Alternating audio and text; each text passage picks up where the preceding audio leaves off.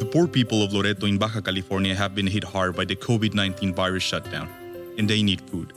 Friendship with God is delivering food directly to their homes. Go to www.friendshipwithgod.org and look for the Loreto Need banner to donate or call 619-599-1104. God bless you.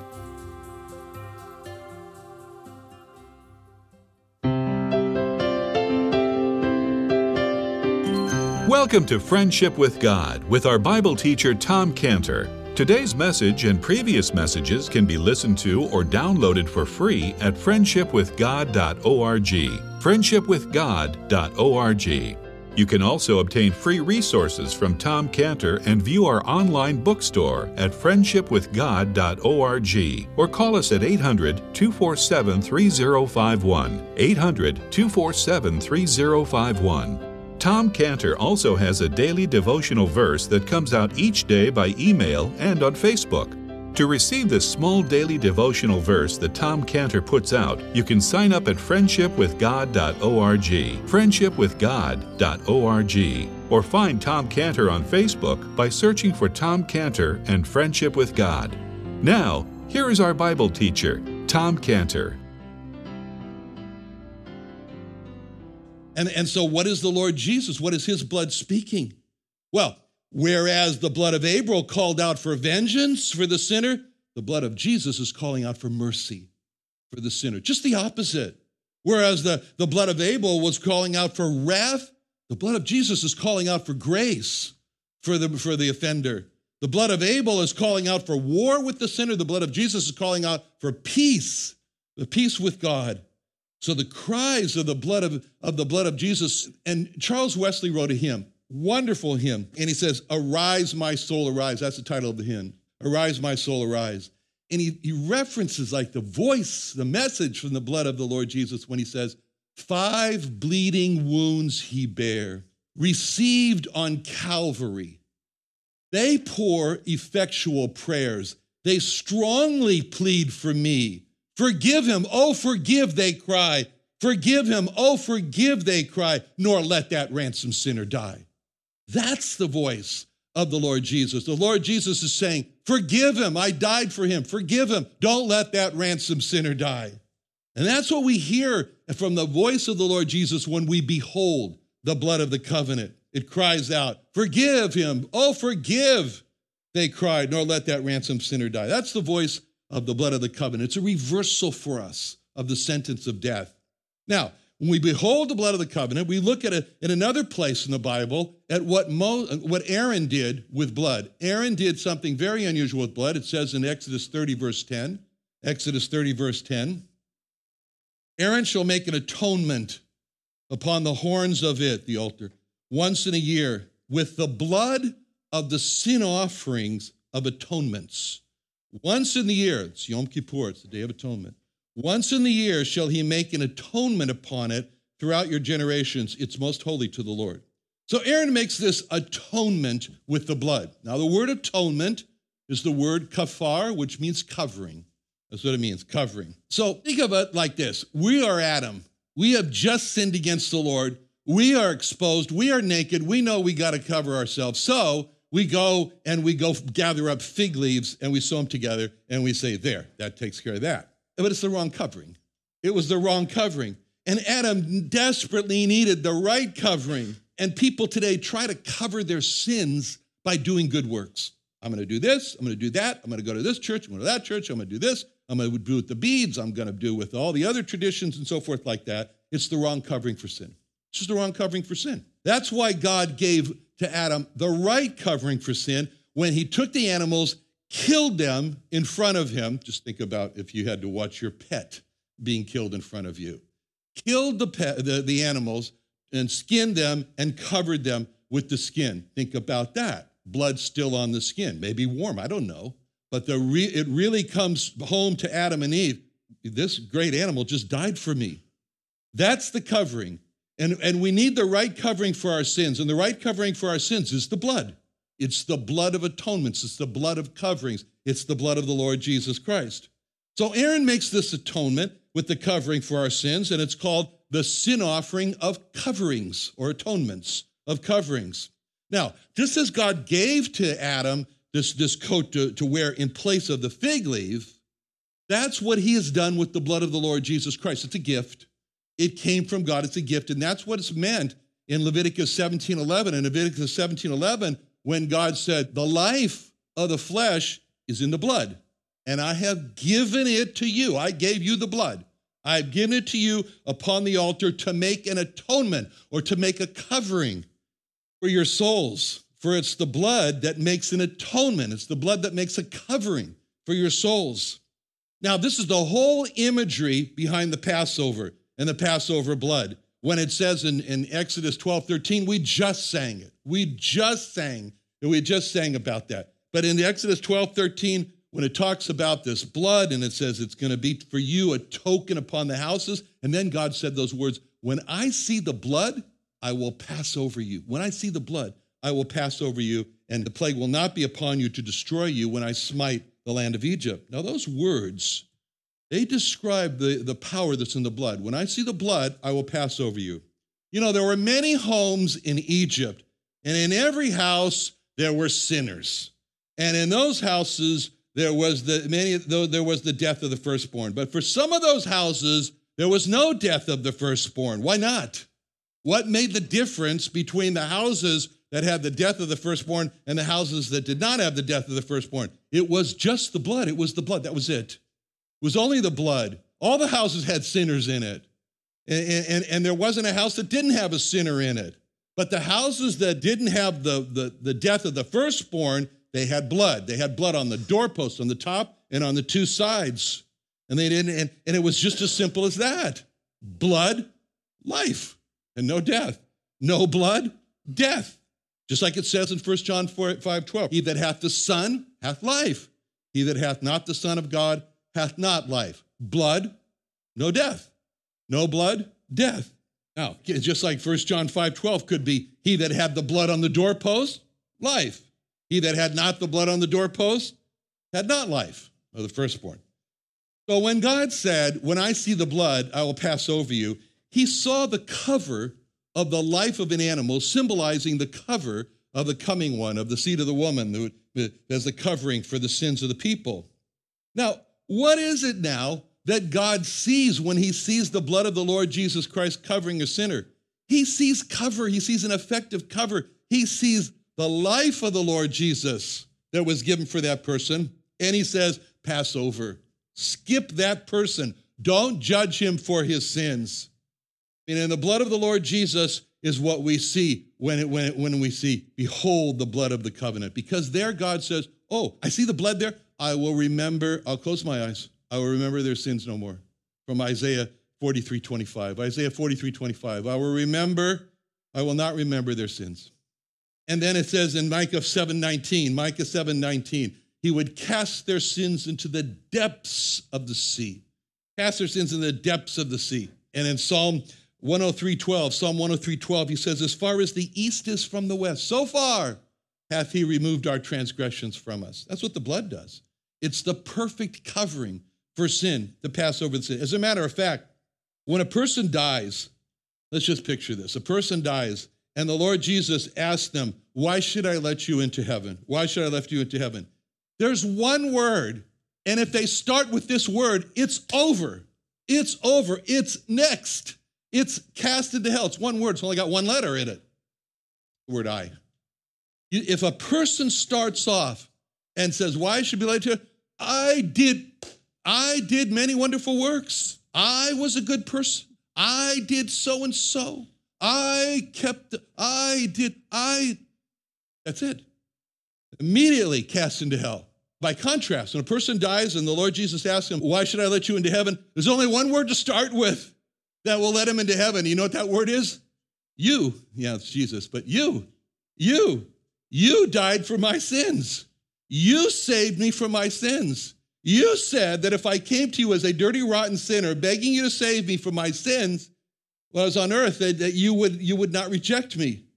It's all about whether a person in their mentality and thinking, in their psyche, is going through life with thinking, I am pleasing to God because I am accepted by God because you gave your blood for me. It's either an I or a you.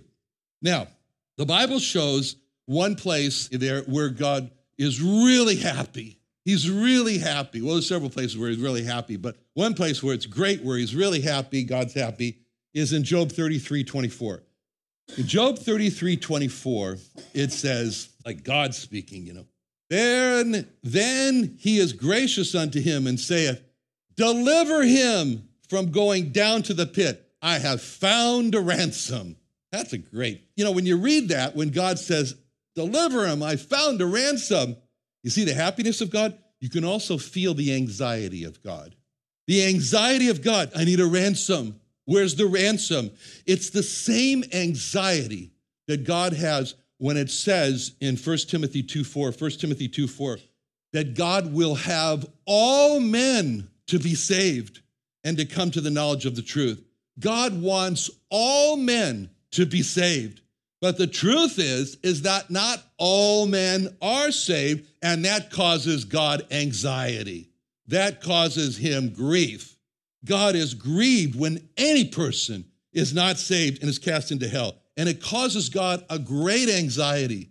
When it says in 2 Peter 3:9 that the Lord is not willing that any should perish, but that all should come to repentance.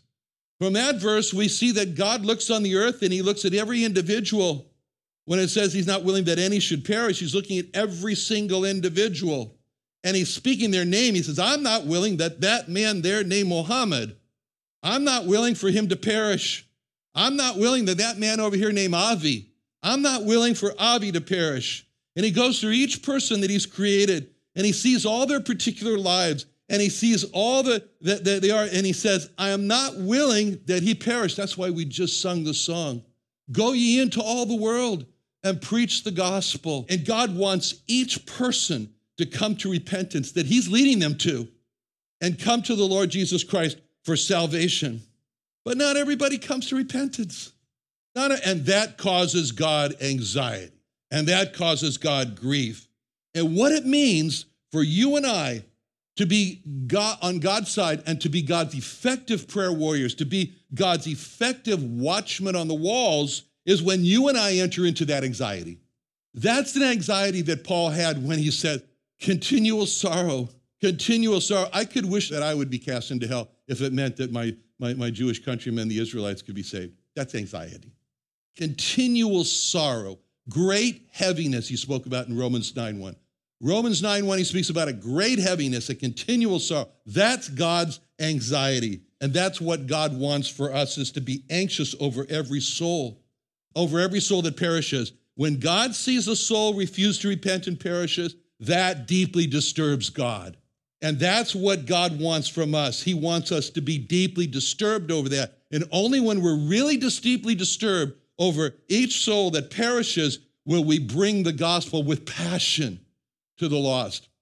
Now, it's this great anxiety over perishing soul that caused God to have this great joy, what we just talked about in Job 33:24, when he says, deliver him from going down to the pit. I found a ransom. You can't see how happy God is there? He's saying, don't send that person to hell. Look, I got a ransom. You let me see him like waving in this. And you see God the Father with all the anxiety in his heart. He looks to God the Son. There was a time way back in eternity when God the Father looked at God the Son, and God the Father just said 2 words, will you? And God the Son responds with just 2 words, I will. And when God the Father heard those 2 words, I will, he's so happy. He's saying, I found the ransom. And that was the essence of the conversation. Will you? I will. And that's what the Lord Jesus Christ was characterizing, that conversation that happened when he said in John 3:16, look, God so loved you. God so loved the world that he gave his only begotten Son for you, the world, that whoever believes into him should not perish but have everlasting life. See, this is what it's all about. It's God finding a ransom. No amount of wealth, no amount of money that a person has could ever buy this. David made that clear in Psalm 49:6, when he said, they that trust in their wealth and boast themselves in the multitude of their riches, none of them can buy by any means redeem his brother, nor give to God a ransom for him. The redemption of their soul is precious, and that he should live forever and not see corruption. There's only one ransom. There's only one ransom valuable enough to stop a soul from being cast into the pit, which is hell, and that is Matthew 20:28. Matthew 20:28. The Son of Man came not to be ministered unto, but to minister and to give his life a ransom. A ransom. It's the life of the Lord Jesus Christ. Deuteronomy 12:23. Deuteronomy 12:23. The blood is the life. The blood is the life. And that's why we see in 1 Peter 1:18, 1 Peter 1:18, you know you were not redeemed with corruptible things as silver and gold from your vain conversation received by tradition from your father, but with the precious blood of Christ as of a lamb without blemish and without spot. The ransom is the precious blood of the Lord Jesus Christ. Ephesians 1:7. Ephesians 1:7, in whom we have redemption through his blood. We have redemption through his blood, the forgiveness of sins. The blood was the money. The blood was the purchase money that was used to buy our redemption. The redemption that purchased the forgiveness of our sins. So Moses says in this verse 8, Exodus 24:8, he says, behold the blood of the covenant. We're seeing the ransom money. We're seeing the purchase money, the ransom to purchase our redemption. Now, something else. The Bible tells us more about this blood of the covenant when it is accomplished. When we read in Ephesians 2:13, Ephesians 2:13 says, but now in Christ Jesus, you who were sometime far off are made nigh by the blood of Christ. See, as we behold the blood of the covenant, we see how we were made to come near to God by the blood of the Lord Jesus Christ. Because Ephesians 2:18, when it says you were sometimes afar off, that's describing how awful it was in our original conditions. We were so far from God. We fell right in the middle of Isaiah 59:2. Isaiah 59:2, which says, your iniquities have separated between you and your God. Your sins have hid his face from you that he will not hear. Every time we decided to tell a white lie, and we determine which are white and which are not white, every time we decided to tell a white lie, we just got farther from God. And every time we lusted for the forbidden, we just made the gulf wider between us and God. And every time we fired off with a sharp tongue, we just made ourselves more of a stranger to God.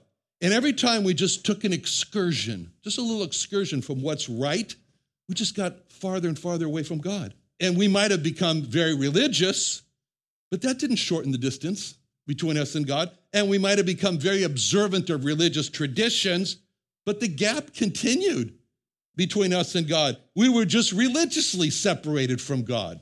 That's all. And no amount of good works that we could do could ever have brought us close to God. There was only one solution to the problem, and that solution was the blood of the Lord Jesus Christ. From Ephesians, we already saw Ephesians 2:13, where he said, you were sometimes afar off, now made nigh by the blood of Christ. So the blood of Christ has solved the problem of the great separation between us and God.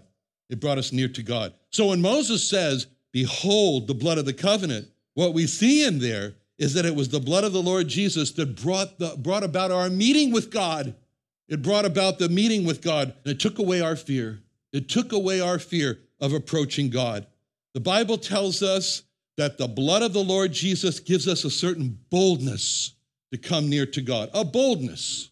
It says in Hebrews 10:19, having therefore, brethren, boldness to enter into the holiest by the blood of Jesus.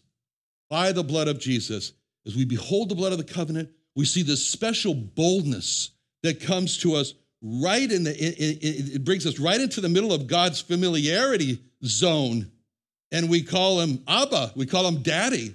Like it says in Romans 8:15, you have not received the spirit of bondage again to fear, but you received the spirit of adoption, whereby we cry, Abba, or Daddy, Father.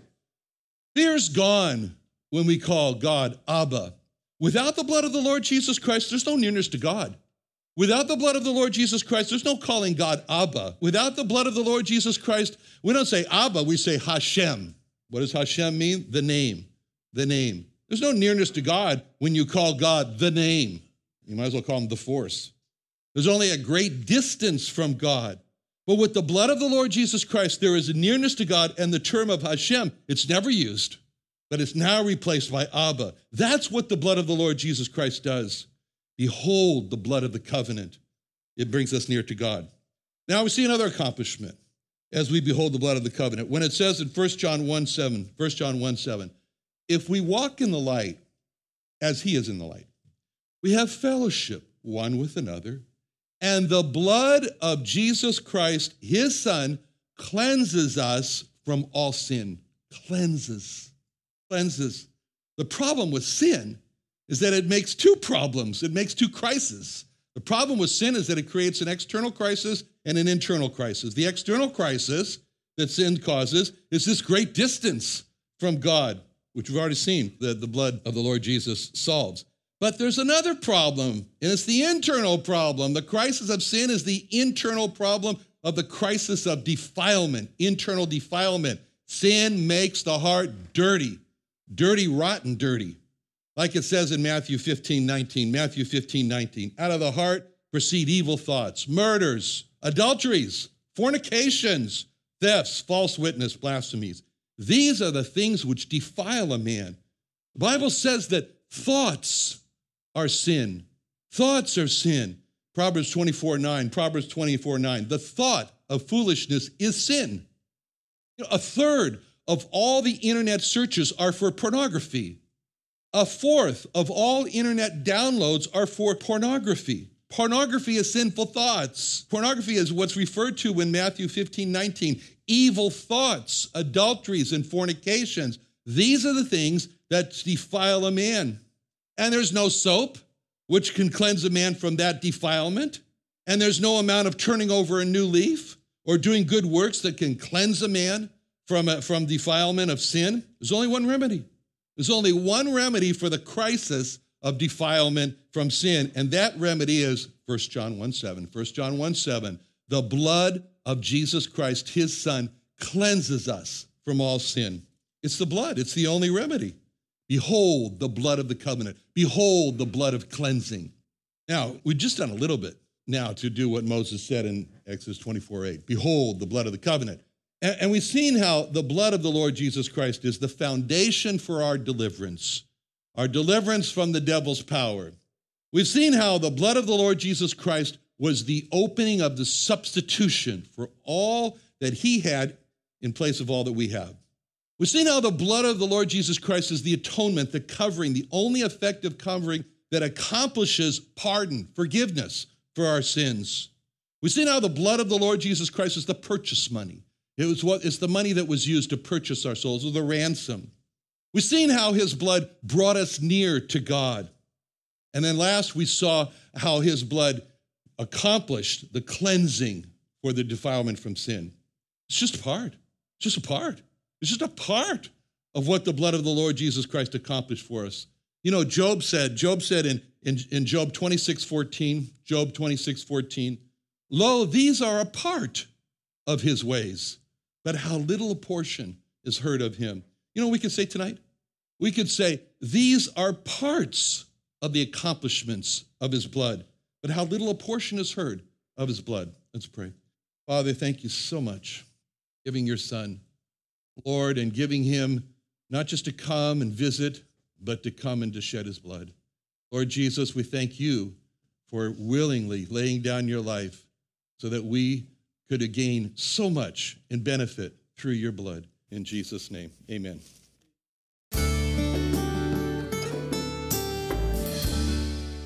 Another wonderful day studying the Bible with our Bible teacher Tom Cantor here on Friendship with God. Don't forget that today's message and previous messages can be listened to and downloaded for free at friendshipwithgod.org. friendshipwithgod.org. You can also go online to find free resources from Tom Cantor and our online bookstore at friendshipwithgod.org. You can also find Tom Cantor on Facebook, and you can also go to friendshipwithgod.org and sign up for his daily devotional. Tom Cantor is also the founder of Israel Restoration Ministries. You can visit that website at israelrestorationministries.org. You can write to Tom Cantor at P.O. Box 711330, P.O. Box 711330, Santee, California. Santee, California 92071. Or email Tom Cantor at tomcantor@friendshipwithgod.org. Tom Cantor at friendshipwithgod.org. Or for more information about Tom Cantor and Friendship with God and Israel Restoration Ministries, call us at 800-247-3051. The poor people of Loreto in Baja California have been hit hard by the COVID-19 virus shutdown, and they need food. Friendship with God is delivering food directly to their homes. Go to www.friendshipwithgod.org and look for the Loreto Need banner to donate or call 619-599-1104. God bless you.